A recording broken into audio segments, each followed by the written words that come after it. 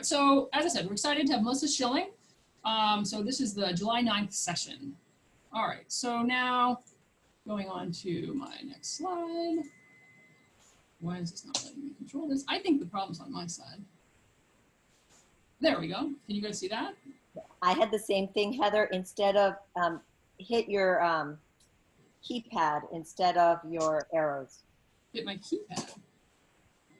When I hit my, there you go. There we go. You know, this stuff is so fantastic until it doesn't work, as I said. Okay. All right. So Melissa, I'm going to run through a couple things about Melissa, and then, as I said, I'm going to have some questions. So Melissa is the Herzog Family Professor of Management at New York University Stern School of Business.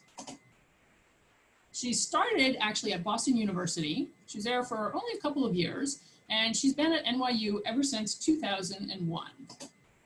Her PhD is in strategic management from the University of Washington. And prior to that, she has a BS from the University of Colorado with, it looks like, majors from marketing, finance, and biology. So an interesting background, and I think probably that's led into some of her publications on things like Alzheimer's. I'm assuming the biology interest is kind of what we're going to, but we'll get there.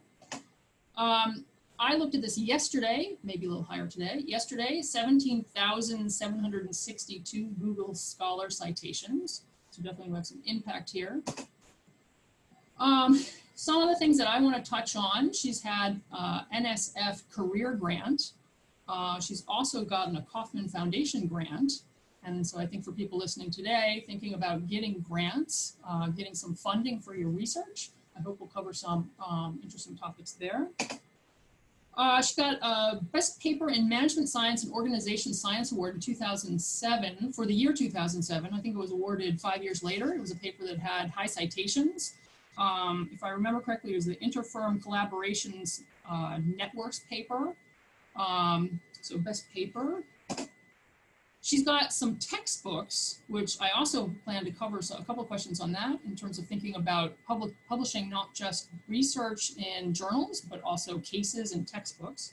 So textbook-wise, we've got #1 in innovation strategy text in the world, the Strategic Management of Technological Innovation.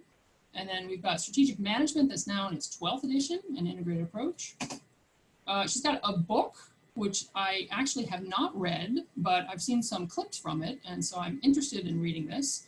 Published in 2018, which I know she's given a bunch of talks on this because I've seen some summaries of the talks that you've given. Lots of different companies are talking to her about this, so also an interesting path in terms of thinking about scholarship. So her actual website says that she does research on innovation and strategy in high-tech industries with a particular interest in platform dynamics, networks, creativity, and breakthrough innovation. All right, and then I've just listed the journals. She's got several articles in many journals, and so I haven't listed all of her papers, but rather I've just listed a number of the different journals that she's published in. All right, I'm going to stop sharing my screen, and I'm going to open this up now to Melissa. All right, so Melissa, actually, I guess according to my cheat sheet here, I'm supposed to just provide a couple of comments on myself so that you can understand, I guess, where some of my questions might be coming from. So my name is Heather Berry. I am the program chair this year, for STR, which meant I got to do 2 programs this year, not just the normal one, because first we did the regular one and then we redid and did the virtual one. So I had a really special year this year, and it hasn't finished, and I'm not sure it ever will. So it's been really fun. Other than that, I'm a professor at GW University, and I also study innovation, global innovation. So I look at multinational corporations and their foreign direct investment, and more recently I'm into innovation. So we'll certainly touch on some of those things. All right, so enough about me. You're actually here to think about Melissa.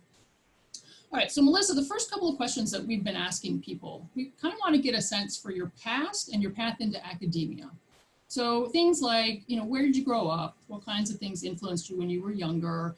And really kind of what led you to do a PhD? So yeah, I mean, I had kind of an interesting childhood. I grew up in a tiny, tiny little mining town in the mountains, a town called Jamestown in Colorado that had population 188 and 256 if you counted the dogs. So we usually counted the dogs too. And I grew up in a cabin with no, heat that you had to build a fire for. So I grew up, hauling firewood and cutting firewood, and I was the only child of a single woman who worked a lot. So on the one, we had no gender roles in the house, and it was a very rugged, pioneersy kind of life. Even though my mom is a computer programmer for IBM, so she had kind of a tech life outside of our home. But at home in this cabin, we had a pretty rugged life, and I had a lot of autonomy and a lot of independence because I was just alone a lot, and no gender roles or anything. It was just very empowering. All through grade school, I had a very small grade school. I was the biggest, strongest kid in my grade school. So I was like the quarterback of the football team, and I was the best wrestler and all these things. But that's because I was in this little tiny elementary school. And then when I had to go to a regular public school in Boulder, that was a real kick in the teeth because I didn't fit in at all. I didn't know how to wear makeup. I had like jeans from Walmart, and those kids really pushed me around a bit.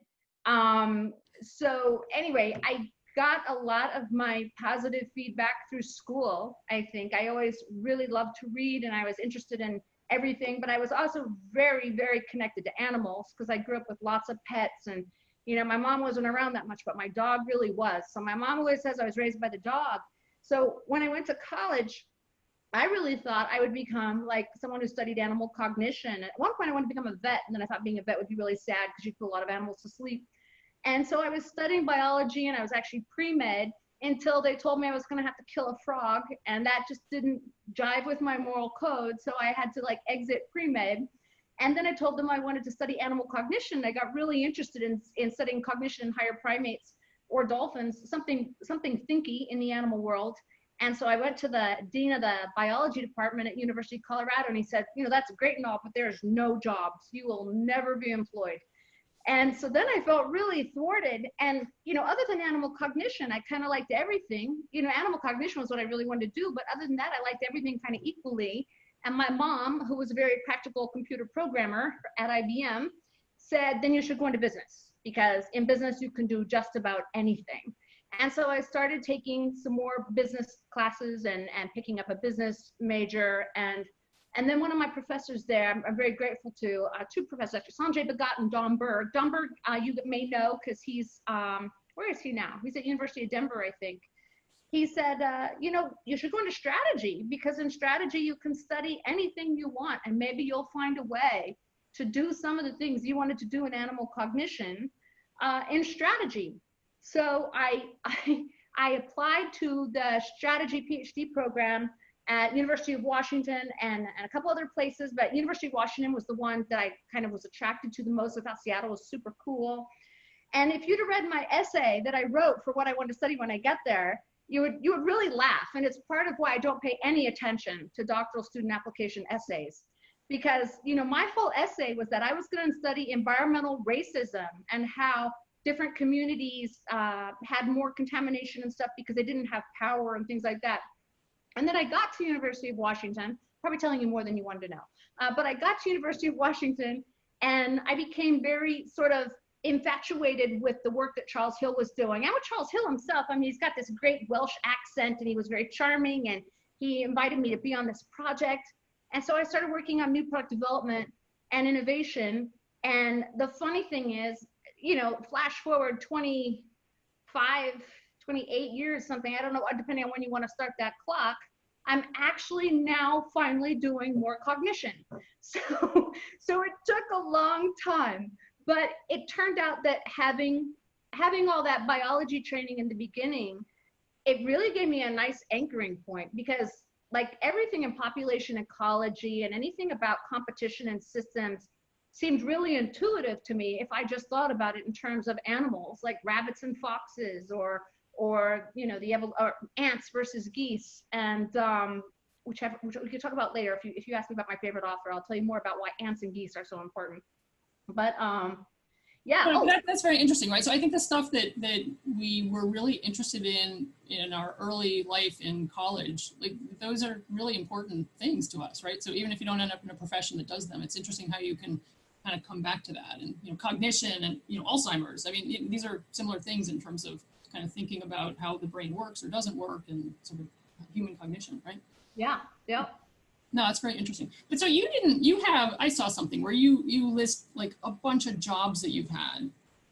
and you've had a lot of jobs. So your path like sounded way more linear than I think any of us are, right? And so like other experiences that kind of influenced you to say, no, I want to go back to school and be a PhD and get a PhD, as opposed to sort of getting out there after your undergrad and trying to find a job that, you know, lets you do anything that you want to do. I assume you have those experiences as well. Yeah. I mean, I was broke, you know, all through college because I had one of those, you know, mothers who was like, you need to learn how to support yourself. And so I never had any money. So I worked all the time, and I've had like every sales job you can possibly imagine. I've sold everything from computer memory upgrades to Siamese fighting fish. I once worked for a store that sold only Siamese fighting fish. So Siamese fighting fish is one of the things I know a lot about, if that ends up being something you want to talk about someday. But, and then when I graduated from school, I got a job at Procter & Gamble, which was a great job. If you're in Boulder, that's considered a desirable job to get. But within a couple of months, I just realized how numbing it was, because they were going to train you how to talk to people. Like they had a whole playbook for this. This is the way you carry on a conversation, and this is how you have to dress. And like I felt like I wasn't getting paid to think. I felt like I was getting paid to read a script. And I got really frustrated really quickly. And I actually got incredibly depressed, because I thought, if I don't want this job, what am I ever going to want? Because everybody else wanted that job at University of Colorado. You know, we didn't have the big investment banks and stuff coming to University of Colorado. We had consumer products companies mostly.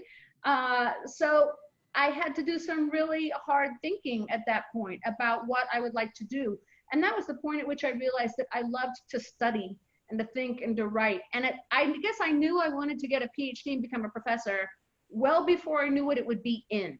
You know, it almost didn't matter what it was in, you know, it just mattered that I was in a role where I could think and learn and write. Yeah. No, it's a great profession we're in, right? And I think a lot of us sort of went back after working somewhere, realizing just how fantastic it is to be paid to think, to be paid to have interactions with other people. And to be a student your whole life, really, right? Because a good professor is actually a student their whole life. Yeah, no, absolutely. There's so many learning opportunities just from everywhere, right? From your students, from anyone you interact with, from all these different job opportunities that you've had that, you know, weren't for you, weren't the right fit. Lots of learning that occurs for us to help sort of form ourselves.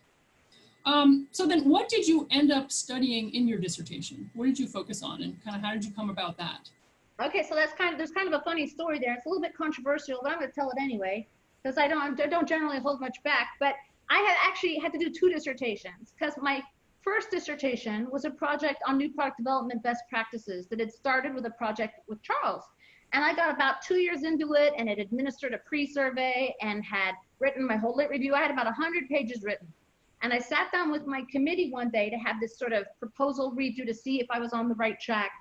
And all my other committee members had taken all these notes. But when we got to Charles, you could tell he hadn't even opened it. And he takes the whole thing, and it was like this big, and he thunks it down in this metal trash can. He's like, I think I know how we can solve everything here. And he thunks it in the metal trash can. And, you know, my jaw dropped through my lap at that point. And he says, you need to start over, because this is too broad, and it's not deep enough, and there's too much of me in it. You need to do something that's more you, that's deep and not broad. And I was just like, the top of my head popped off, and all of my committee members quit that day. And I had a choice of sticking with Charles and redoing a whole new dissertation, or sticking with my original committee and pursuing that dissertation. And I ended up deciding that Charles was right, that I need to do something deep, not broad. So I had to start over. So how far were you into your program when this happened? This was like my 3rd year, I think. In my 3rd year, 100 pages into my dissertation. Like I'd already written 100 pages and administered a survey and spent like maybe $5,000 or something, which at the time seemed like a incredible amount of money. So I started over. But as horrifying as that whole thing sounds, it was right. It was the right decision. And it's a recommendation I've given students ever since. You want to go deep on something to where so that you're getting to someplace nobody else has gotten to yet, on something relatively narrow rather than something broad. And it was the right decision. So did you go deeper into something like product innovation that you had already been focused on? Yeah, so I ended up studying just standards battles in industries characterized by network externalities. Okay, so then basically what you had done for 100 pages was kind of like prep work for a dissertation. Well, it was new product development best practices. I had this idea about this backward induction method where we would take firms, first you'd measure how successful firms were at new product development. You'd separate out the great ones from the not so great ones, and then you would study all these processes in a bunch of categories, and then you would formulate hypotheses and then go back and retest with a bigger set. And actually ended up publishing some of that work in an article called Managing New Product Development Processes that's in AME, back when there was an AME. So it was a very valuable experience, and a lot of that ended up going into my textbook. A lot of the work that I did on that first dissertation went into my textbook. But then the second dissertation, which was on standards battles and network externalities, that ended up being a lot more generative for me, because it was doing that also showed me modularity dynamics and then led me into learning by doing and all this other stuff. Yeah, so I mean, in the end, you benefited Oh, yeah. having the breadth and the depth, right? It's not, Exactly. I can't imagine someone saying to me, you know, I'm going to throw this away, start again. But I mean, in the end, you kind of turned it into lemonade, right? I mean, Charles likes to be provocative, and he also doesn't pull his punches. And I actually learned a tremendous amount from Charles. So he was a very unconventional PhD advisor, but I learned so much from him. It was really valuable. So from that experience, do you have any advice to students who may be who are listening about managing their dissertation committee? So you have a very strong chair. Were the others not as strong? Well, they walked off. They must have been strong as well. Well, I mean, they walked off, and then the people that I had to get to fill in the rest of my committee had to be people who would get along with Charles. So I had to sort of compromise there, you know. But I would say this. I would say, instead of looking for the committee that's easiest to get along with and that's going to support all your ideas, look for the people on your committee with the highest standards. Like the people who are going to be toughest on you and are going to say, this isn't good enough. This isn't good enough. Do it again. Do something better. Do something different. Because that person's going to push you to be your best instead of giving you the easiest way through to the degree. Because, you know, frankly, the degree isn't worth much if you can't be a successful scholar. It'll just be 5 years of poverty that lead to nothing. So you want to work with the person. Maybe the person is going to be hardest on you, right? Who's really someone who has high standards of themselves, who's going to have high standards of you, and they won't necessarily be the easiest person to work with, and they won't necessarily hold your hand a lot. And these are all going to be valuable things to learn, I think. So it's interesting because a lot of people will give you the opposite advice. A lot of people will say, find really supportive committee members, you know, and they're sort of tacitly saying, find committee members who support you in all your ideas and give you lots of pats on the head and help you. And that feels good while you're in the doctoral program.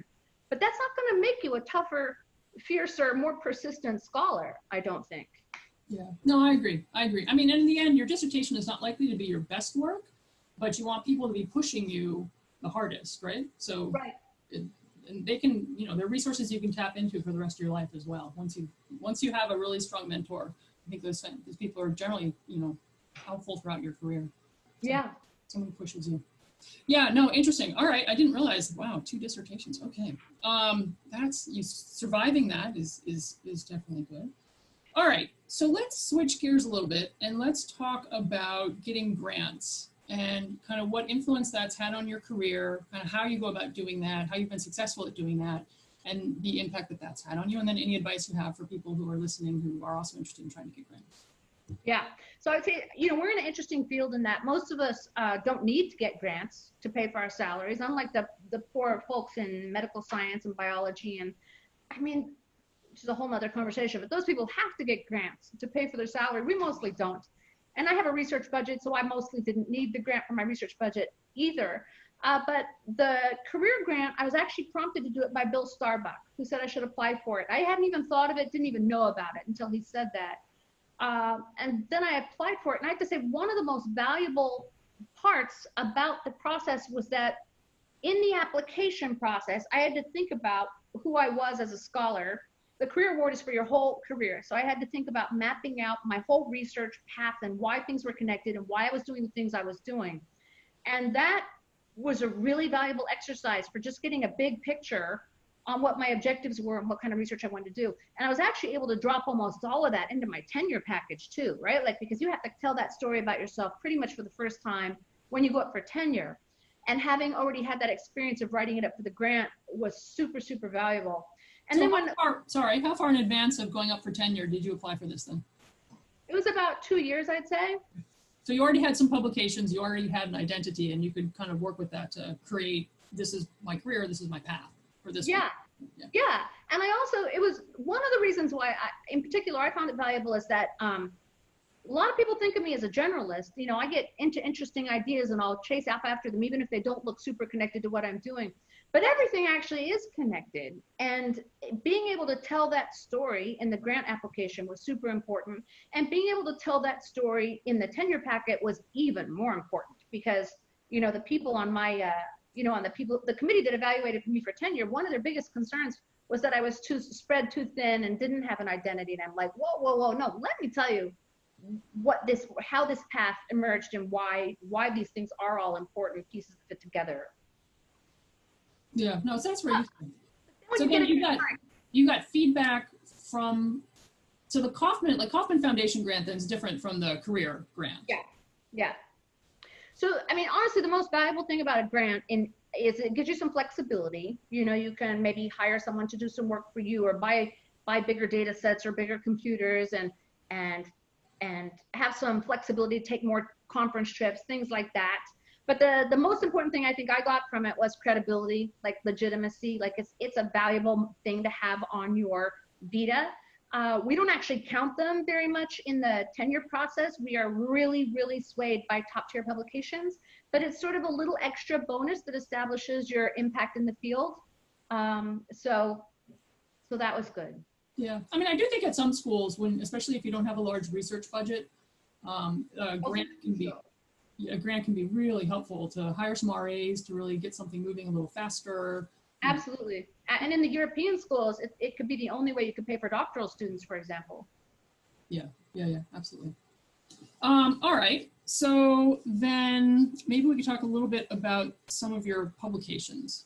So is there one that you're most proud of? Is there one that you just really think that it either represents, you know, something that you've wanted to do for a really long time or has pushed the field further or for whatever reason? Is there one that you have that you really like the best?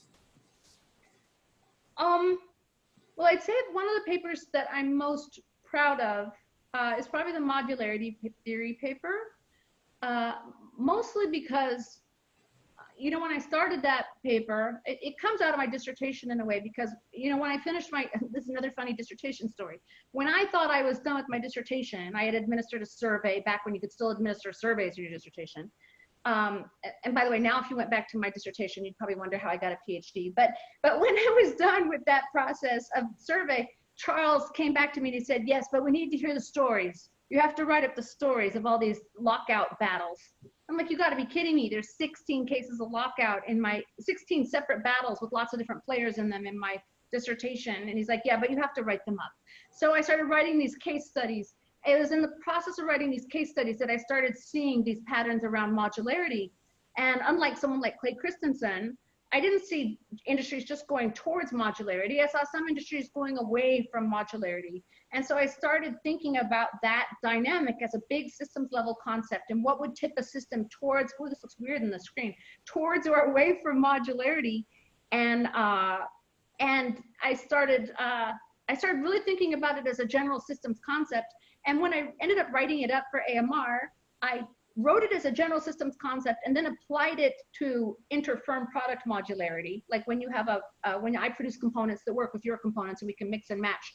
But the systems level concept can actually be applied to anything. It can be applied to urbanization and deurbanization. It can be applied to disaggregation of firms or integration of firms. It can be applied to even biology. So I found that very fascinating. And that led me to start really thinking always about what's the next level up? How do I take any given dynamic, identify the pattern, and see where the fundamental principles are that will scale up into a larger system?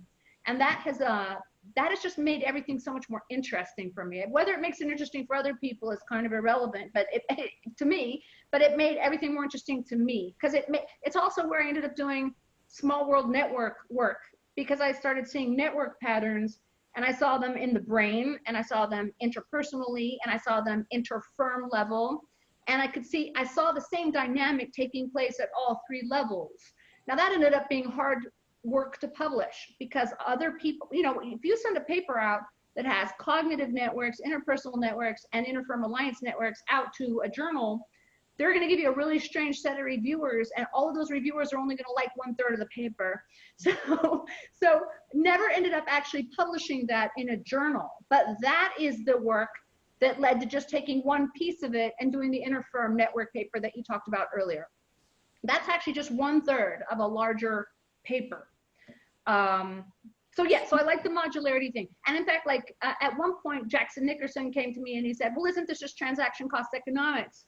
And I thought about that for a couple of weeks, and I realized you could actually derive all of transaction cost economics from modularity theory. Like transaction cost economics is modularity theory just applied to interfirm relationships. But so I like that. That's like probably my favorite paper.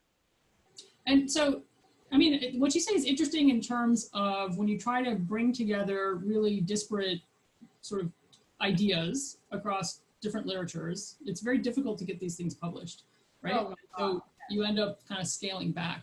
But I do think what you're saying is important in that you come back to that, right? These ideas are what are inspiring you. And so if you can only publish 1/3 of it, you publish 1/3 of it, but you still have the 2/3 that you're very interested in, and you ultimately pursue those. Yeah, it's actually kind of hilarious. So we did the interfirm network paper with alliances, and because of who our editor set was, we actually had to peel all the small world references out of it to get it published.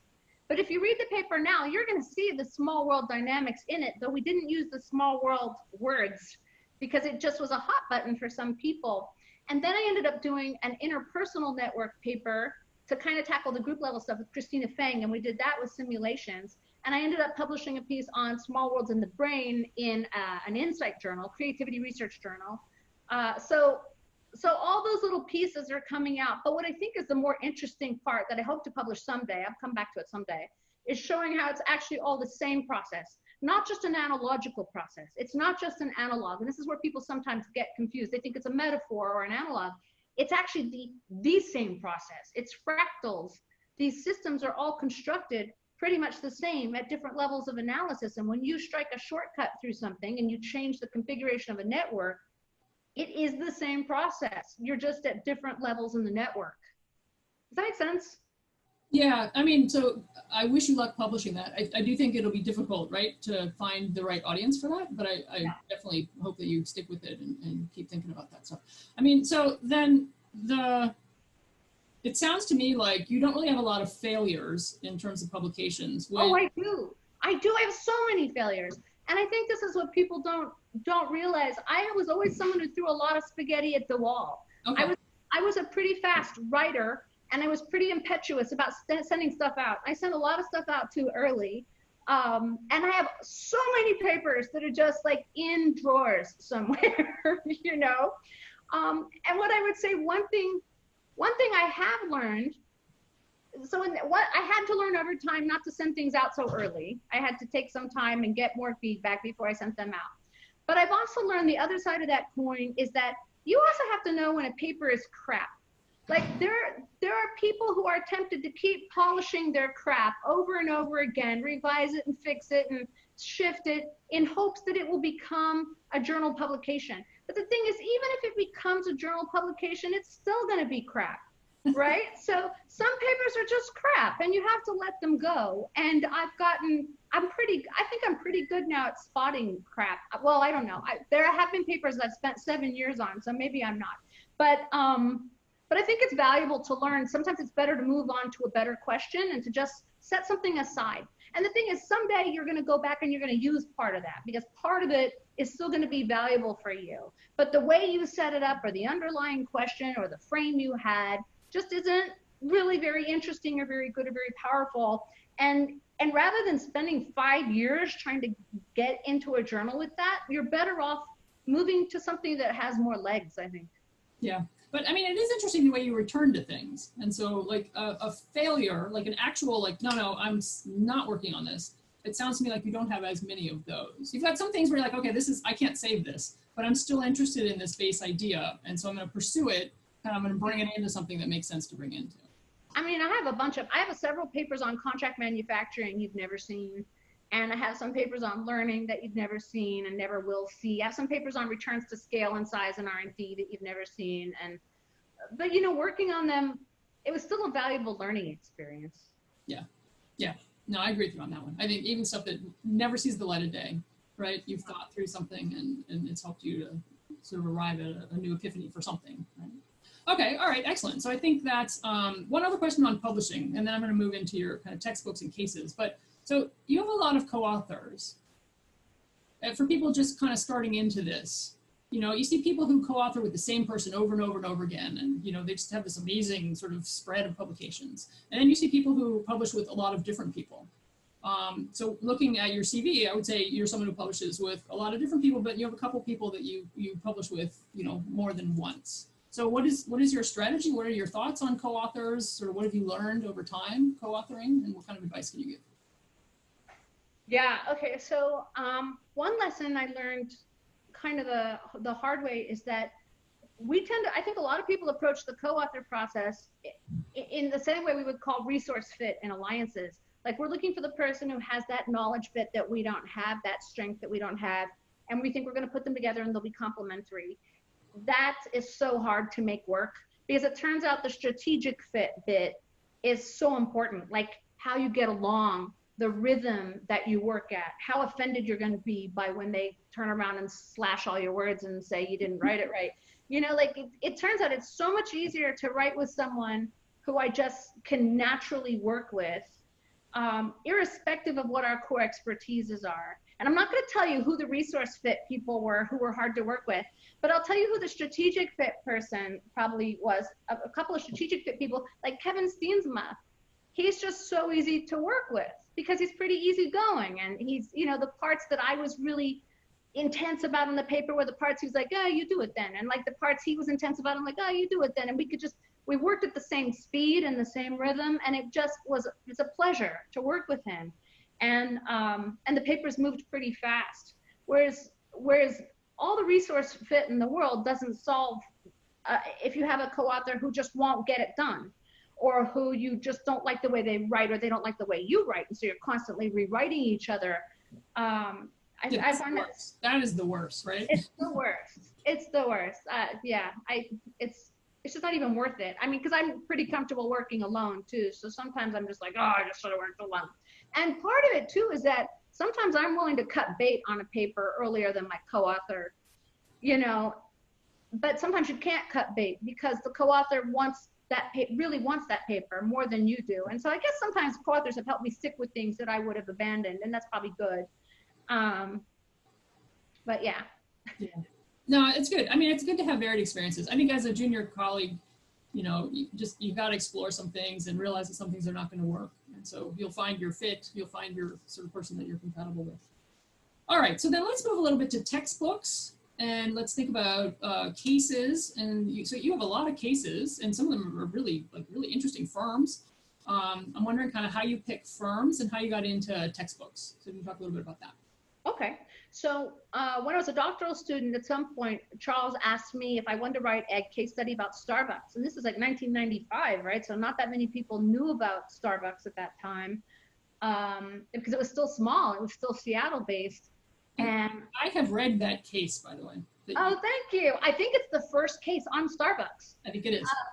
And so I wrote that case, and he published it in his textbook, and it was my first publication. And so I was thrilled. And then subsequently, when I started writing, well, let me first explain why I wrote the innovation textbook.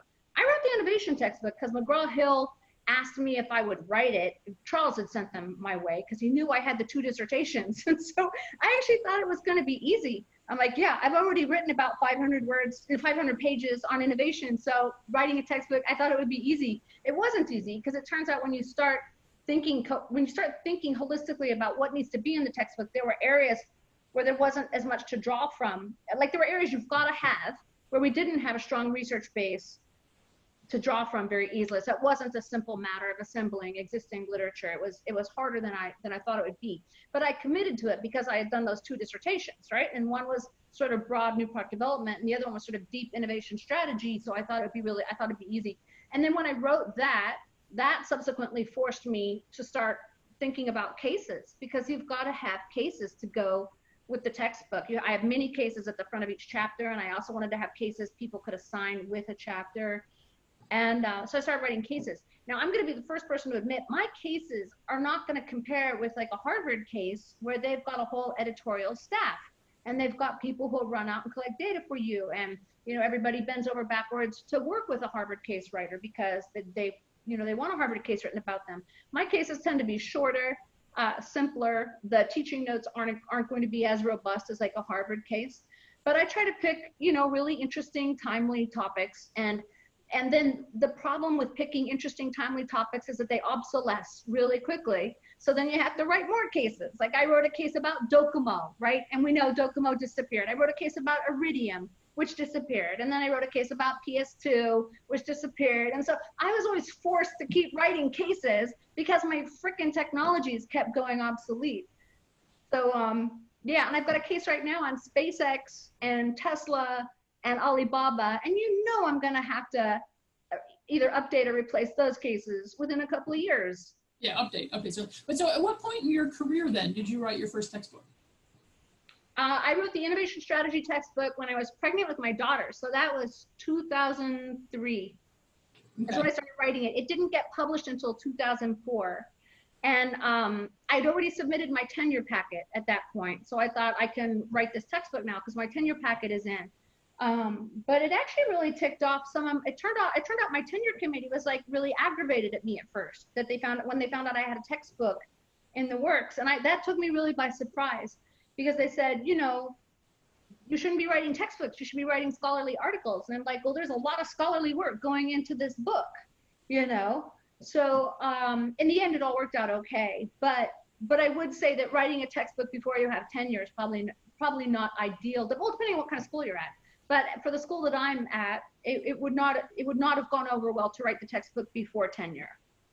Yeah, no, I think it's good to get the expectations known for wherever you are, right? And a textbook, some people want to write a textbook because they just can't find stuff that they can use to teach, and so they can put something together that's actually going to help their teaching. So yeah, it depends partially kind of where you're coming from. Oh yeah, I mean there wasn't an innovation textbook that covered everything.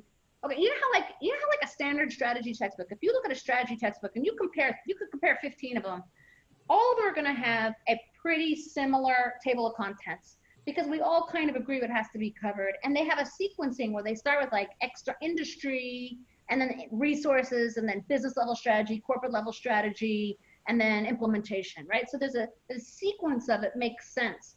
Well, there wasn't an innovation textbook like that. There was a couple innovation textbooks, but they were like buffets where they were just like article compendiums, and they didn't have a natural sequence. And because they didn't have a natural sequence, they didn't even realize that they'd skipped stuff that was crucial. So my motivation had been, what is the natural sequence for studying innovation? And I structured it very much like a strategy textbook, like what are the big industry patterns that we can predict? How do we choose projects? How do we form teams? How do we decide whether to do alliances? How do we get intellectual property? Then how do we manage a new product development process? So there was a natural sequence there. And when you built out that whole sequence, I realized that there were chunks that there just wasn't anything good to cite yet. So I ended up having to write original stuff in those chapters.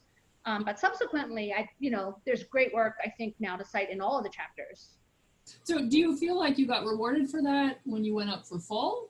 And are you rewarded for that now? Not at NYU. I'm rewarded by the field. NYU is a pretty narrow school, or historically has been a pretty narrow school in what we value. And we don't even use textbooks for the most part. Like, it's almost considered a faux pas to use a textbook. And yeah, I gotta say, I don't understand that, because a textbook is a wildly efficient resource.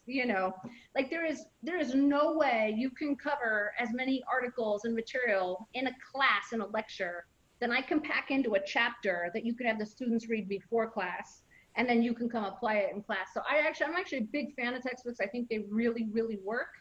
But no, I didn't get any appreciation for that at NYU, other than it helps my citation count. But I do get a lot of respect for it outside of NYU. So I think that there's a lot of people who give me credit for that outside of NYU. Well, I mean, I have a very hard time finding a textbook that I want to use. And so for me, you know, I've taught long enough that I know the topics that I want to cover. So, you know, this must be a textbook that is perfect for you to use. So even if you don't have the respective people at your home institution, you're using it and your students are appreciating it. So there is a plus side. Yeah, although I have to give it to my students for free or they think I'm trying to make money off of them. You just can't win. There's lots of little pits to fall into. No, you can't win this. I mean, we all win. We all win. We're all winners. All right. So I'm going to cover a couple more questions, and then I actually want to try and open this up to get other people's questions. So there's a couple of questions on here that are kind of beyond scholarship, and let's just get to know Melissa a little more. So, you know, one is, what's your favorite dessert or favorite ice cream flavor?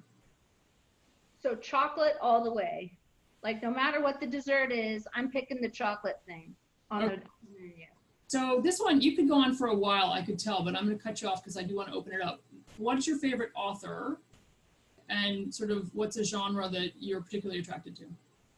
Okay, so I have to say that now I feel, in my life now, I don't have, like, I hardly have any time to read fiction. I feel guilty reading fiction because at any moment in time, just like the rest of you, I have a stack of reading that I'm behind on, you know, so I feel guilty reading fiction. But I used to really be into science fiction. I loved Tolkien so much that I read it twice and cried when it was over just because it was over. But if I had to pick one author that really changed me, I'd pick T.H. White, because he wrote this book called The Once and Future King, which is about the King Arthur story. And I urge all of you to read it because he does this thing in this book that actually helps you see the world bigger. And this is where the ants and the geese come in. So he does this thing where he talks about Wart, who's the young King Arthur, gets turned into an ant, and he experiences this very territorial, imperialistic, warlike community that's all very hierarchically controlled by the queen ant or whatever. And then later he turns Wart into a goose, which have no sense of property rights. They're not territorial. They work as a community. They take turns watching out for each other in the flock. And it's really a metaphor for radically different ways of thinking about the world. And I found that so amazing that someone could take these really specific stories about really specific characteristics of real animal communities and show you this larger pattern in the world and how we could make choices that determine which of these kinds of communities we want to have. And we mostly have an ant community, mostly. But there are people, like, it made me see communism different, because communism was like hopes for a goose community, but it had flaws in the way it was constructed. So anyway, T.H. White, it's the first chapter, you have to get used to the rhythm of the language, kind of like Tolkien. It's hard reading in the beginning, but once you get into it, it's just beautiful. All right, excellent. All right, so Samina, my screen has completely frozen on my end. Can I tap into you to get a group picture? So before we open this up, what we've been doing is we've been taking a screenshot and posting it on the STR website to just encourage people to keep coming back and keep looking at this stuff. Samina, do you currently have pictures? No? I can do it. So if you feel comfortable showing your video, that would be great if you're dressed appropriately from the waist up. So if you're not, no problem. I know people have kids and all sorts of other things going on. So when we're ready, I'll ask if you could all look at the camera and say cheese or wave or whatever you want to do. So let's give it 1 second. All right. It's fun to see everybody. Yeah, it's nice to see everyone, isn't it? I think it makes. Yeah, I can't see anybody. My screen is completely frozen. Can you see me? We can see you. You're moving too. Excellent. Yeah. So Heather, just keep smiling at the camera. Okay, I'm gonna count to 3. So 1, 2, 3, cheese. Awesome. I got a nice photo. Thank you. All right, Samina, thank you very much for doing that. All right, so I have the last thing I have in my group chat, as my computer's struggling here, is everyone, please put questions here in the chat and Heather will call on folks. Are there any questions in the chat? Should I, I'm back. I can move, okay. All right, so now I would like to open this up to questions. So I am happy to call on people. I'm happy to have you raise your hand. I'm happy to have you do a chat. Let's see, does anyone want to start? It's always hard to get the first person to start. First one, who's going to be the first person here? All right, I have something here. Let's see. How did you navigate switching among writing for different audiences? Okay, so Hui, do you want to unmute yourself and ask the question, or would you prefer that I just translate for you? I'd actually prefer if we could hear you. That would be fantastic. I don't know what technology problems you may be having. Hello, I'm not sure if you can hear me. I guess so. I can hear you. Hello, so I'm Clay. I'm a doctoral student from Kellogg. I'm really interested in cognition, as you did, but when I was writing papers, I realized it is really hard to convince people about basic cognition concepts and factors. For example, like the way we talk about representation in cognitive science is totally different from how people talk about representation in the strategy world. So Right. I was wondering, like, how you navigate when you're writing your paper, because I mean, in your mind, it's one big piece together, but for your audiences, they may be like very different worlds. How do you switch between writing for different audiences? Yeah. Let me just say that at some point it became very important to me that a broader audience than just other academics read my work. And as I've had papers, as I'm sure everybody else has, that I've written, that I put a ton of work into, that, you know, got cited maybe 2 or 3 times, you know, by other people doing work really close to that area. And I looked back and I thought, how am I spending my life doing this, right? If your work's not being heard by a larger audience, what is the point? And my life's too short to write for 2 or 3 other people. So it became really important to me to write for a broader audience. But one of the things that I believe really strongly is that, and I now do this even for an academic audience, I write the way I would want to read in like the newspaper. Like I write in a very journalistic style, and I try to use vivid imagery and lots of examples to make things really concrete for people. Because I feel like if I can tell a story or paint a picture of something to you, you're going to get it, right? And so my writing tends to not be super complicated. I think I write in a very simple, straightforward way, but I try to write in ways that like my kids could read and understand it, you know, or the way I would explain it to my mom, or the way I would explain it to someone who's not an academic.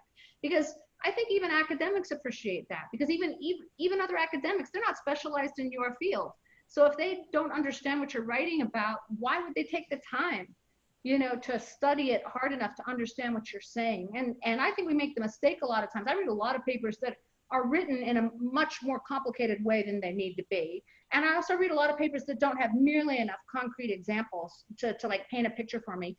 And I also think people don't think about the beauty of the words. I think it's when you read something that's written in a beautiful way, and I'm not going to say I'm a beautiful writer, I'm still working at it, but when you read something that's written in a beautiful way, there's a joy of reading it, the rhythm, the color of the language. And so one thing I always do now is I read my own work out loud. Like I never submit anything, never publish anything without reading the whole thing out loud. And I listen to the rhythm of the words and the alliteration and, you know, the sound of it. Because if it sounds good, I think you understand it better. I think it's easier I think the aestheticness of the sound and the beauty of the way the words are written actually affects your ability to comprehend it, and certainly your willingness to try to comprehend it. Right. Can I piggyback on that and ask then, you have a piece in the Alzheimer's journal.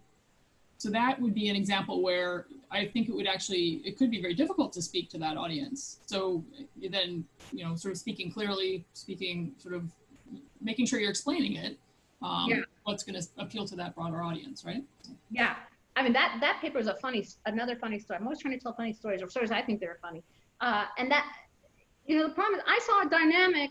So let me just back up a little bit. I had a friend who was in late stages of multiple sclerosis, and she was in Scotland on their subsidized healthcare system, and she wasn't getting any experimental trials or anything. And I was kind of desperate to find some way to help her. And I set up Google alerts on my computer so that I would get everything written on autoimmune and everything written on neurodegeneration, because multiple sclerosis is a neurodegenerative disease that's considered to be an autoimmune disease. Well, it turns out if you get those Google alerts, a lot of what's going to come across your pike is going to be Alzheimer's, because that's the neurodegenerative disease that gets written about the most, and diabetes, because that's the autoimmune disease that gets written about the most. And I'm a absolutely compulsive, obsessive reader. So I start reading all this stuff about Alzheimer's and diabetes. And I start to realize that there's these 2 factions. Well, there's actually more than 2 factions, but among the factions, there were 2 factions that had come to wildly different conclusions, like totally antithetical conclusions about the cause of Alzheimer's. And they were both in trials to test things that if this team was right, this team was going to hurt people. And if this team was right, this team was going to hurt people. And I thought, well, how did they come to these weirdly different conclusions? I'm going to look at the data and the research designs, and I'm just going to see how they could have come to such different conclusions. And that was a rabbit hole that I fell into. And I have a bit of an obsessive personality, and I couldn't sleep. I couldn't do anything but read about Alzheimer's and diabetes for several months. I was like a total crazy person. If you met me at any point in time, it was the only thing I talked about. And my friends were just like, there's something wrong with you. We're going to have you institutionalized. I wasn't even being a good parent during that period, but I just became completely obsessed.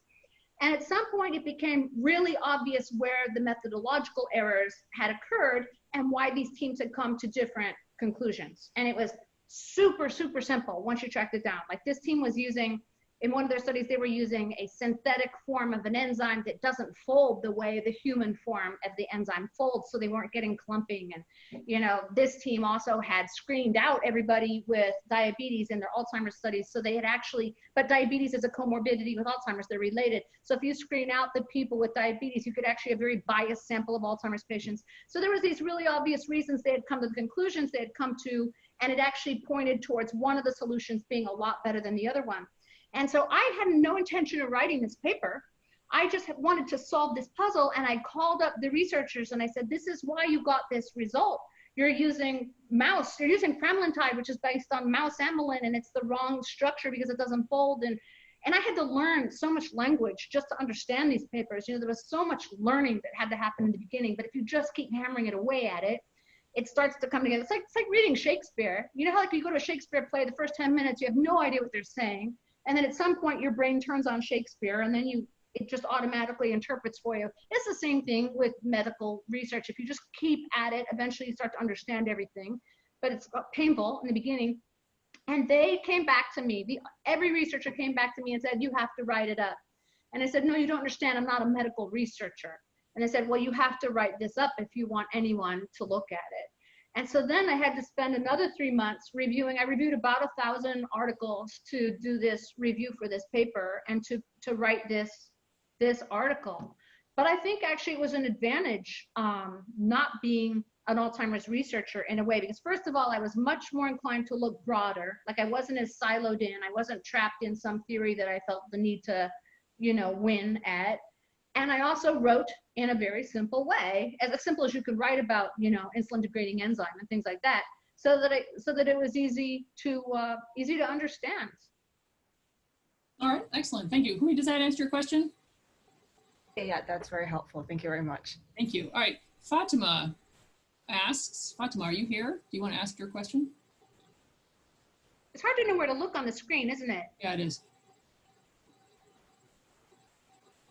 You might be on another page. Fatima, you might be muted.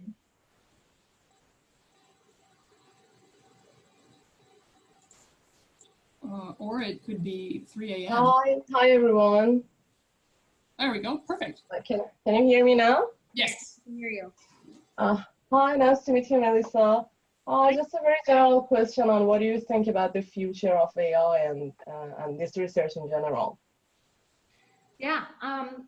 So I feel like we're talking about AI a lot because we're getting big advances in the places that we're using it and how we're doing it. But I don't feel like AI is new. Like I feel like it's a progression from a lot of stuff that we were already working on. Like we were already using simulations and we were using, you know, regression to figure out patterns in data. And we have, you know, even something as simple as your car knowing when you're exiting and, you know, exiting the lane is it's really, really, really basic AI. But now I think we have a lot of data and we have some advances in machine learning, and it's starting to feel both more exciting and more threatening. And I'm really, yeah, it's so big, it's such a broad area that we're not going to become experts in it unless we completely change fields and pick an area of AI. It's a bit like Alzheimer's, right? You've got people who do, you know, gradient learning, people who do, you know, kind of natural learning, trying to learn the way like a paramecium would learn. There's lots of different branches of AI with different beliefs and different paradigms and different methods, and they've all become incredibly specialized. And for us as outsiders to come and try to summarize that and know where it's headed and have a good grasp on it is really, really hard. I mean, it's not actually answering your question. You know, one thing I will say about AI that I've tried to talk to people about before, I did a simulation in learning with Christina Fang. That's a paper that I really am proud of, actually. And we, by default, used models that are sort of based on Darwinian evolution, right? Like survival of the fittest. And I think it's very natural for us to build models based on variation, selection, retention, because we know it works, right? But it strikes me that if I were going to restart the world and create a life form, I might not use variation, selection, retention as my basis of evolution and learning, because variation, selection, retention is intrinsically competitive. It's based on winning in a world with scarcity, and it's zero-sum win-lose battles in a lot of instances. So if I were gonna create a new intelligent being, I would hope to God that they weren't based on Darwinian evolution, because we are toast. Humans are toast if we create a better, more intelligent being based on Darwinian evolution. We won't survive that battle. We have to develop more intelligent beings that are better than us, right? Kinder, more mutualistic, where the improvement driver isn't based strictly on competition. All right, so we have a question in the chat box by someone who I know it's like 1 a.m. for her, and so she had to leave, but I think it might be useful for others to hear the response to this. So Denisa asked, how do you master all the details of the innovations, technologies, examples that you've written about in your book? And what would be a technology that has had a big impact on your life? Big impact on my life, or a big impact on my thinking? Well, she's not here, so you can't. Okay. So I'm going to go back to that day that Charles told me I had to write the stories of my dissertation. I resented the hell out of it, because that was another extra 100 pages I had to write. And it was like another 6 months of writing 16 case studies on these industries. But, you know, writing those case studies, which I think I boiled down to a slightly smaller number by collapsing some categories, ended up being one of the most valuable things I've ever done in my life. Because if you sit down and write case studies about industries, you can't help but to start to see patterns and contrast and compare. And I think ever since, I have realized that it's just extraordinarily valuable that if you're going to study a technology, to just spend a little time immersing yourself in it and fall in love with it, like love it, you know? Like when I wrote about the camera pill, I fell in love with the camera pill, and you couldn't come within 10 feet of me without me telling you why you needed to get a camera pill and why you should never have a colonoscopy again and why camera pills were the future, you know, and you have to read not just academic literature, not just stuff that you think will be useful. You have to read all the stories. You have to get to a point to where you really read it the way an enthusiast would read it. And once you have internalized that as an enthusiast, then you're going to really know what you're talking about with that technology. And so for a while there, I was a camera pill enthusiast. And for a while there, I was an electric vehicle enthusiast. And for a while there, I was a gene editing enthusiast. So and an Alzheimer's enthusiast. So, you know, picking something for a while to just fall in love with and read about it until 3 o'clock in the morning in your pajamas, if that's your nature. I mean, that's also partially just my nature. You know, I get hooked on things and I can't let go of them until I understand them. But so that's good advice for when you're thinking about different theories, right? When you're thinking about sort of anything, to immerse yourself, to really figure out what is it that is just intrinsically interesting about this to you, right? How does this invite you in? Like, I think excellent advice, not just in terms of examples and innovations, but kind of more broadly. And it's so crucial. I once had a doctoral student come to me with a dissertation proposal, and he was going to use his setting like the mattress industry. And it became really clear really quickly he didn't know anything about mattresses. And he wasn't interested in mattresses. He just thought he knew enough about it to apply his theory. And I just looked at him and I'm like, first of all, someone in your audience somewhere is going to know a lot about mattresses. Their sister's going to own a mattress company, you know, a mattress store, and they're going to rip you apart. And it's going to be a horrible experience to be in front of that audience and exposed for not knowing anything about mattresses. But more importantly, if you take the time to really know mattresses and the mattress industry, you're going to tell better stories. You're going to understand these concepts at a deeper level. You're going to see the analogical similarities between mattresses and other industries. So I said, so do not go one step further on this dissertation until you know everything about mattresses, how they're made, why they're made, where they were invented. You know, I think it's super important. Yeah, no, excellent. All right, there's another question by Cheng. Cheng, would you like to ask your question to Melissa? Can you unmute yourself? Hi, thanks for this interesting talk. I guess my question was, when you were talking about writing a textbook, there were a lot of topics you felt you had to include, but there wasn't a strong research base. And I was just curious what you thought were the important phenomena today that didn't have a strong research base. You know, like in the past few years, I heard like maybe lean startup, things like that. I was just curious from your perspective, given that you've written textbooks and now have done all these case studies too across industries. Yeah, I think right now, for example, I would like to incorporate more stuff on AI, how AI will change management, into the strategy textbook.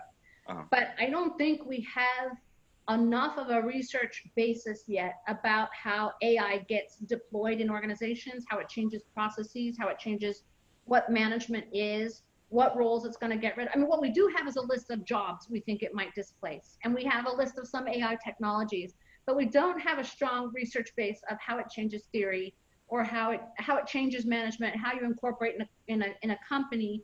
So it's hard to write that chapter, or to even know if it is a whole chapter. Like maybe that turns out to belong in another chapter. But there's a lot of work on it getting done right now, but it's baby steps. You know, it's new, it's fresh, and it's immature. So yeah, that's one example. I felt that way about platforms about 5 years ago. I'd say platforms it's really getting there now. It's actually, you know, I just started incorporating stuff on platforms into both the strategy textbook and the innovation strategy textbook, because I think we're getting there now, that we have a deeper understanding of how platforms changes management and business models. I also think I think that stuff on intellectual property, like we like to do studies where patents are the DV because we have great big data sets, right? And there's some work on open source innovation, which is kind of about intellectual property, but I don't think there's a lot of great research yet on IP strategy, like why different firms use different intellectual property strategies. I mean, there's a little, you know, there's a bit, but there's not enough, you know. And I had an interesting moment. For example, I had this friend named Rick Alden, who founded a company called Skullcandy, and then he founded a company called Stance. And you might know Stance makes really cool skateboard socks, and Skullcandy makes the big headphones. And I asked him one day if he, you know, what his IP strategy was. Like, did he get his things patented? You know, tell me about that. And he said, he just shook his head and he laughed at me. He's like, Melissa, actually calls me Missy still because he's known me since we were young. He said, Missy, why would I bother to patent any of this stuff when all of my products are going to be obsolete by the time that patent comes out? It's like, I compete by bringing products to market fast and replacing them. There is no point in me applying for a patent. And I thought, crap, why had I not heard this in the literature, right? You don't really read that in the literature, that there's just lots of categories of goods where you wouldn't bother to patent them because the product life cycle is too short. You know, you hear that it takes a long time to patent, but you don't hear about not patenting as like a strategy because it's pointless. Hope that's helpful. Yeah, no, that was super interesting. Thank you. Thank you. Cheng, hi to your daughter if she's hanging around you. Sorry. You're so cute. All right, let's see, we have, yeah, okay, this is a good question. Raphael, would you like to ask your question? Sure, thank you. It's a great opportunity to be talking to you, to all of you. Professor Schilling, you have mentioned that you have a great ability, in my opinion, to identify crap work. On contrary, could you tell us how you come up with great or good research ideas? Okay, so I'm not going to claim to have a great ability to identify crap work, but I will say that I've gotten better at identifying crap work. Yeah, you know, first of all, I'm going to tell you how not to come up with a great research idea. Here's the worst way to come up with a research idea. Somebody says, I have this great data set, go do something with it. I hate all of those papers because because data almost never has a great research project waiting to be, I mean, once in a blue moon, but great research ideas come from really important problems in the world, problems people haven't figured out how to solve, or phenomena they don't understand, but they're like, why the hell does that happen? And the odds of you arriving at that from a data set are really slim. So I always remind students, like, data is not gold. You might think of it as gold because you might think it's going to be really hard to find data for the question that you have. But for me at least, I really, really believe pick the coolest, most interesting, most important question you can find and trust that you will find the data. I mean, you can almost always find a way to test it. And you know what? Even if you can't test, and this is kind of going to be a reflection of my work, even if you can't test it in an incredibly elegant way, or even if you don't have the most beautiful data, if you have an important problem that you have tried to address in a sincere and authentic way, the reviewers are going to help you and they're going to nudge you through the process because they're going to want your paper to succeed. And the reverse is not true. If you have a trifling problem or a argument that nobody actually really buys into or that nobody thinks is important, it doesn't matter how beautiful your data is or how great your methods are, because the reviewers will always be able to pick it apart, right? So once in a while you get those things through, and once in a while you won't get an incredibly important question through. But I think most of the time, great questions are gonna win the day because you can tell great stories and people want to hear them. And more importantly, once you do get them through, they're sometimes harder. They're sometimes harder to study and they take longer and they force you to learn new methods and to be more exploratory than exploitative. So you're always struggling because you're never at the state of the art of the method you're using and you never have ready data. But at the end of the day, if you get that paper through, it gets cited and you can talk about it and you can tell a manager why you're working on it and they're like, wow, that's really interesting. So I would start every project now. I haven't always done this, but every project now I would ask, what do managers want to know? Or what do I just really need to know? What is a question that just like would keep me up at night? Like that Alzheimer's question was keeping me up at night. Or like why some people are more innovative, why Steve Jobs had breakthrough after breakthrough after breakthrough. That kept me up at night. And I thought that's worth answering. Even if I never get it published, that's worth going after, that's worth spending my time on, you know? And I have a really acute sense of like not having enough time. Like I'm always convinced I'm gonna fall over dead tomorrow. So I'm always trying to like use my time well now. I should knock on some wood. I'm knocking on wood right now. Pick important questions, that's the bottom line. Pick important questions, don't worry about the data. Have faith that you will find the data. You will find the data, you will find the methods if your question is important enough. Can I add another one? Yeah, please. What are the important questions for you at this moment? Okay, so, well, I'll talk about the most important question that I sort of just wrapped. I feel like I wrapped was, for me at least, for a while. I still have to do a bunch of tests, but I feel like I got a grasp on the concepts of it at least, was serial breakthrough innovation. Like, and basically, you know, I wanted to understand, was Steve Jobs special or was that a myth? And was Apple just like a good organization that made seem like a mythological character? And I started studying serial breakthrough innovators and ended up seeing all these interesting patterns across them. And it ended up illuminating so many things for me. So that was like a really, really valuable thing for me. And then since then, I mean, I want to test a bunch of the stuff I saw coming out of that. But I'm also really interested right now in, I kind of don't want to give it away, but a paper I've been sort of working on the back burner a little bit is about synchronization, like when it behooves us to synchronize activities and when it behooves us to stagger them. And I got interested in that because I'd studied the video game industry for a long time. And the video game industry had these really strong generational breaks, and that made it really fun to study. And then I started wondering, why does it have these generational breaks? And I started realizing it was because you had these synchronization moments where everybody decided to, you know, everybody launched around the same time for a bunch of reasons. And then it turns out once you start to take the time to understand the reasons you have synchronization in video game industries, you actually start to understand why you have merger waves, why you have fads in management. And then, and here's the funny part, because this is going completely backwards from the way you probably should have approached this problem. Then you understand why crickets all chirp at the same time, or why fireflies of some species all flash at the same time. And it's it's not just analogically similar, it is the same reasons. And I don't have time to go through what the reasons are.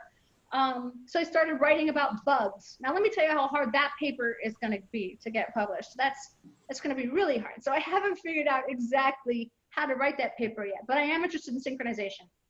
Like, remember when Kanye West and 50 Cent, they both launched an album like the same day, and it was posed as this big war of the albums. They ended up getting so much more attention for both albums because they launched on the same day. That's part of the story. It's that if we synchronize our solicitation event, it attracts a bigger audience, and it also primes that audience to think now is the time to buy, right? Or if you're a video game, like when all the consoles come out at once, all the parents realize that their kids are all going to want a console this year. This is the year that everybody's going to buy a new console. Or when all the fireflies flash at once, it makes it so that all the other fireflies can see them, and they come to the big tree, and it's like firefly happy hour, and you have better assorted matching because you have more boy fireflies and more girl fireflies finding the right firefly mate for them. It's God, how did I get onto firefly sex? It's just it's an interesting question, I think. So that's one of the things I'm studying right now.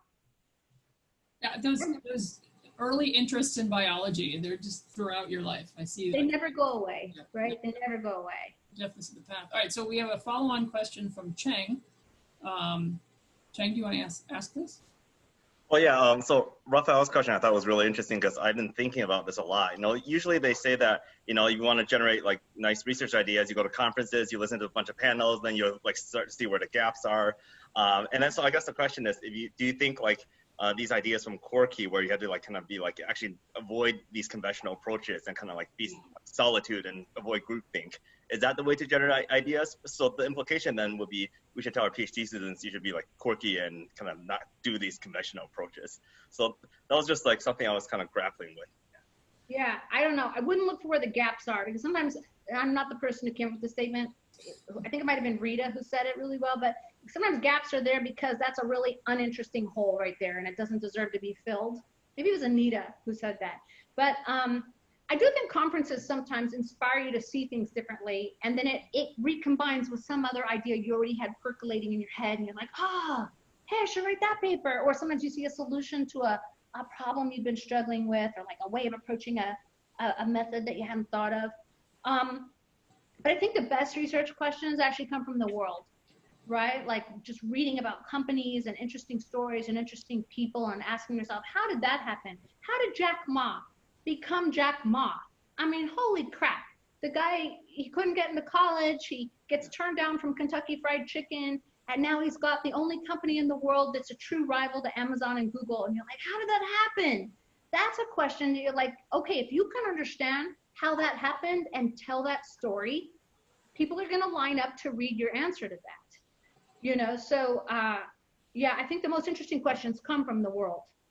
So as program chair, I'm just going to pipe in here and say that I think you can have these conversations at conferences, but Sure.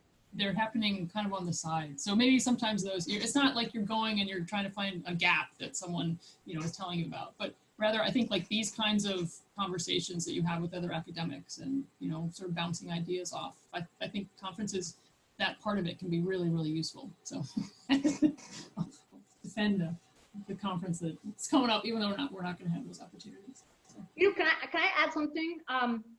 That whole Quirky book, I don't know if you've read Quirky. It's a book I wrote on serial breakthrough innovators, and that I learned so much doing that study. That is a result of me getting something totally wrong. And I want to start, but I was doing network research before I started the Quirky project. And I believed that the most innovative ideas would come from people having these really replete, diverse, interesting, idiosyncratic networks. They would be over-connected people. They would be social butterflies who went to different conferences and trade groups, and they conform to what my mythological idea of Thomas Edison was. And so I had actually written the abstract for the paper I was going to present at SMS about that, believing I would come to that conclusion after I did the study. You know how you can like send the proposal to SMS before you've actually done all the work? And I was so convinced that I would study these people and see these really cool networks that I wrote my proposal all about, let me show you these cool networks these people have and how that helped them become innovators.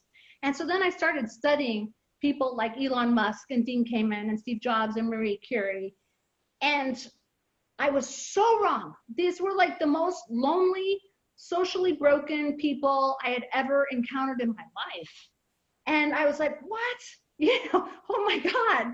And what was interesting is how, then I started seeing all these weird, interesting similarities between them that you just wouldn't have predicted. Like if you were to sit down and really get to know Dean Kamen, and you sit down and really get to know Steve Jobs, you're gonna be like, whoa, that is weird, right? That's weird how much alike they are. And if you sit down and really study Nikola Tesla and really study Elon Musk, and if you happen to know something about Steve Jobs at the same time, you could very easily come to the conclusion that Elon Musk is some sort of mystical love child of Nikola Tesla and Steve Jobs. So many commonalities, like intense, weird commonalities. And that's what motivated me to do that whole study on that book. But it was because my prediction was wrong in the beginning, you know? All right. Thank you. Thank you. I feel like I missed a question, probably by Samina earlier on. I have so many, so I'll just ask one and give other folks a chance to pipe in. So Melissa, what would, you know, we have a lot of junior scholars on the call, and so, you know, you've kind of led us through the evolution of some of your work, starting with this devastating 2 dissertations, which I'm still getting over just hearing that. What advice would you give assistant professors as they're managing exiting the publishing their dissertations into the growing of their pipeline while managing the tenure clock? Okay. So first I want to say what worked for me might not work for everybody, because we're all different kinds of animals, and you have to be that animal that you are. But I'll say I was never very efficient. Like I was never the person who built a data set and got 5 papers out of it. Because I got bored. After I got 1 paper out of it, something else would have attracted me. And I also didn't use the same method over and over again. And that would have been way more efficient. Because if you use the same method over and over again, you become an expert at it, and your whole method's part of your paper is practically written. And so there were people who are much more efficient. But what I did instead, which worked for me, was to follow something I was really intrinsically interested in. Like I'm a total slave to whatever I'm passionate about at that moment. And so it made me impractical and inefficient, but it also meant I worked long hours and I really, really cared about the phenomenon.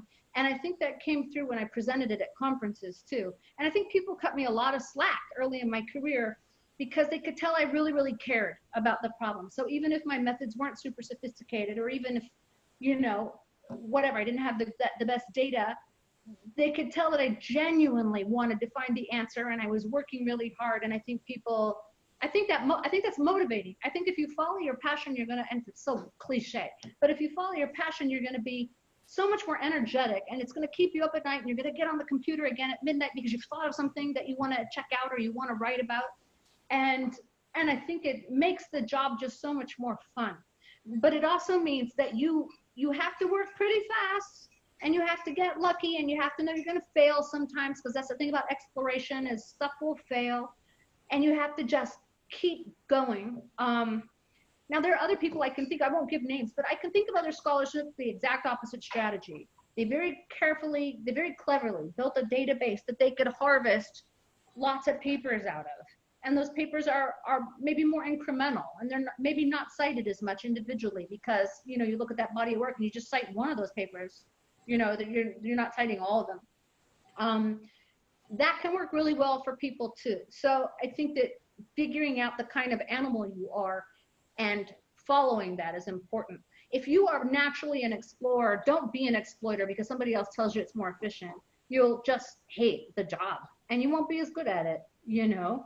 And so luckily I don't take direction well at all. That's why I became a professor. So I just do whatever I want to do pretty much, for better or for worse. I'm looking around in the screen. I can see a couple other people who do that too. Yeah, no, definitely. So Rich, you have a question. I think it's kind of similar. I would assume that your advice to doctoral students would be find something you're passionate about. Is that, so the question was, what's the most important piece of advice that you give your doctoral students? Is that, so Rich, you can sort of elaborate if you want, but it's, I think, similar. Would you give similar advice? Are you asking Rich or are you asking me? You, sorry, Rich was asking you. So, Okay. You got the question right. Absolutely. If if you can pick a field that you're actually personally interested in, like let's say you're a plane enthusiast, find a way to study a dynamic in the plane field, and you're going to write such a more beautiful paper, and you're going to work harder on it, you're going to like it better, and you're going to understand it better. Or if you like for me, I'm like a systems thinker, and I often apply biological models to, you may not see them, but in my head, I'm applying biological models to management. And it makes it so much more interesting. And I think when you're interested, other people are interested. It's very hard to get people to love something you don't love, right? But if you love it, you can infect other people with that love too. Yeah, no, yeah, and as a mentor of PhD students, you can tell when a student is just sort of not so into it, and it's hard to encourage them, right? It's like, find something you're passionate about. This is gonna stay with you for so long, right? You're gonna come back to this for so long. Yeah, and the other thing you have to, this comes from the advice from Charles. You have to remember that it could take you 3, 4, 5 years to finish that dissertation.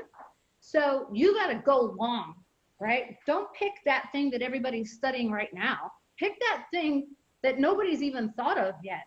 You got to try to shoot for the horizon to really, I always say, hit for the fences, because otherwise you're going to get bored. And by the time your work comes to press, you will have been scooped. Go big. All right, we have a question here from someone who says that they don't have the mic, so they're wanting me to read it. I'm happy to do that. All right, so Jen says, I'm excited to hear the synchronicity paper is still something you were thinking about. I saw you present it at WCRS, I think about 3 years ago, and it was so interesting. So my question is this a typical development timeline for looking into interesting questions? If so, do you work on a variety of projects at the same time, or any thoughts on how you manage getting to tenure while working on interesting questions? Yes, unfortunately, this is absolutely typical, at least for me, is that I'll have a portfolio of things going, and some things will take a very long time. That Interfirm Networks paper that got that Management Science Award, that took me 7 years. That was harder than my dissertation. And I had to rewrite that and recollect data and redo that so many times. And I had so many people along the way tell me that wasn't going to get published, and actually, no, it's the Technology Shocks paper. So the Technology Shocks paper is the one that so many people told me wouldn't get published, and ultimately did get published. And I worked so hard on it. The synchronization paper is I think it's a paper a little bit ahead of its time, and I haven't figured out yet how to tell the story. And the first time I sent it someplace, I brought in the bugs, because I was really comfortable talking about bugs and frogs and fireflies and saying, look, see how much like video game producers this is? And other people were like, what? Are you crazy? Video game companies are like crickets. It went over like a lead balloon. And it's my fault. I hadn't figured out the right frame for the story yet. I don't think my theory is actually going to change, but I think I need to evolve how to explain the story to people. Because, I already went through this, when you go have your aha moments, you're getting primed by all these cues and you're learning all these little things. And then when you finally have your aha moment, it's all super clear to you, right? But you can't take that clarity. You can't always take that clarity, at least, and give it to someone else, because they didn't go through all those things that you already went through that made you understand all those patterns. And it was the same thing with the Small World paper. You really had to have people walk through all the same steps that we had gone through to have that sort of aha moment. But yeah, so you can see that in the review process, right? So when you get questions from referees that really are very not related to what you were trying to do, you actually aren't ready yet to frame that paper, right? You weren't quite there. You're not speaking a language that's simple enough and sort of clear enough that people are kind of understanding your message, right? So that's and the bottom line is sometimes there are some papers that can't be written as papers. And that was the problem with Quirky, is that ultimately it couldn't be written as a paper because there was too much that had to go together. Because it wasn't that each piece was independently an additive predictor of innovation. They all had to go together. So you had to tell the whole story, and you couldn't tell it all in a paper.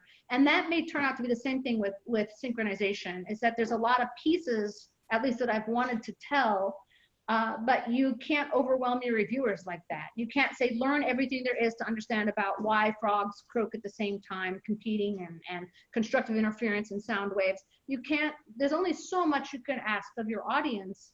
And sometimes papers just can't be written as papers. They have to be written as books, you know? Or sometimes you have to figure out how to carve them apart. And sometimes it takes me a long time to do that because I'm not willing. Yeah, no, that's all fair. All right, so this is about how long these things have been going with the ones that I've watched. So Samina, do you have a last couple of questions? You're more the social side of this stuff. Do you want to ask a couple more? I have a few quick fun questions, Melissa, if you don't mind. And then, you know, well, thank you so much for spending the time with us. So what's your favorite city? I love your answers. They're great. So what's your favorite city? You've probably traveled the world. My favorite city? My favorite city. It's not New York. As I mentioned earlier, I hit a wall with New York. I think right now my favorite city is Los Angeles. Okay. I like the weather. I like the geography. I like that it's mostly liberal. There's a lot of sports. There's a lot of animals. There's a lot of hummingbirds. There's a lot of nature in Los Angeles, and it's I'm liking that. I spent a lot of time in France, and I'm sort of taking a breather from France now, so I'm not liking any place in France right now either. But I like LA. So you mentioned nature.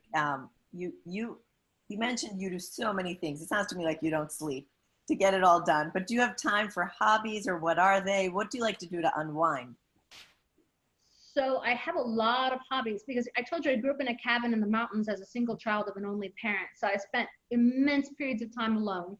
And we had like 2 channels on the television, and one was like the local channel. And sometimes that didn't even work because the antenna would get blown over. So I didn't have brothers and sisters. I didn't have neighbors. So I spent a lot of time developing hobbies. Like I used to play guitar a lot. I used to play piano a lot. I paint a lot. Nowadays I have kids and animals, and in quarantine, I've become one of those people who obsesses on their bird feeder. Like the birds all have names. I've got one that takes almonds from my hand. So I love anything. I love to be outside and to be in nature. I like to go running in nature. I used to be a big snowboarder, but I don't snowboard much anymore because you can only take so many hits to the head before you have to reconsider your life choices. And be responsible for dependents. Yeah. They tell me once your kids leave the house, you can have hobbies again. Yeah, exactly. Kids are a hobby, right? And, you mentioned your childhood and that your mom worked out of the home and you were alone a lot. But during that childhood, before you got to university, was there any person or event that was really influential in your life that you think about? That's an interesting question. I mean, I had one grade school teacher for most of grade school because I was in a really small grade school. So I imagine that person had a lot of influence on me. But I'm going to go out on a limb here. I'm probably going to regret this, but I mentioned before that my mom used to joke that I was raised by the dog. I really kind of was raised by a dog, and he was a really good person. And he loved me so completely, and he was so patient when I got mad at him or when I didn't feed him, and he would just follow me everywhere. And, it's the reason I'm vegan. It's the reason that I see all species as having value and knowing that they feel and they suffer and they love. And so it's always a little unclear to me why we don't treat them all that way. And so it really shaped who I am. And if I could do one thing in the world, which it's too big, of course, but if Elon can go to Mars, my one thing in the world would be to try to get everyone to realize that we're all animals and we all feel and we all think. And right now our definitions of intelligence are incredibly ethnocentric and species biased because lots of animals are intelligent in ways that we aren't. And there's only so much you can change people because some people are always going to be selfish, but to at least know, right, that all those animals care about their lives as much as you care about yours, and that you ought to take that into account. I I would love to find a way to do that. And I got that from my dog. So I guess he influenced me. Awesome. Well, I can relate. I always say my youngest child is my dog Romeo, and he knows it. So he milks it for all it's worth. So thank you on behalf of the division. Thank you so much for your time today. And thank you. This is really an honor. I don't. There's such an incredible cast of people you've got doing this that I hardly know how I ended up on the list, and I'm really flattered, and I'm very grateful. Thank you very much. You definitely should be on the list, and we're very happy that we spent the time with you. So thank you to everyone for tuning in. Please look at the schedule and come back. Visit us again as we're interviewing other people throughout the month of July. And we'll see maybe people will come to the conference as well in August.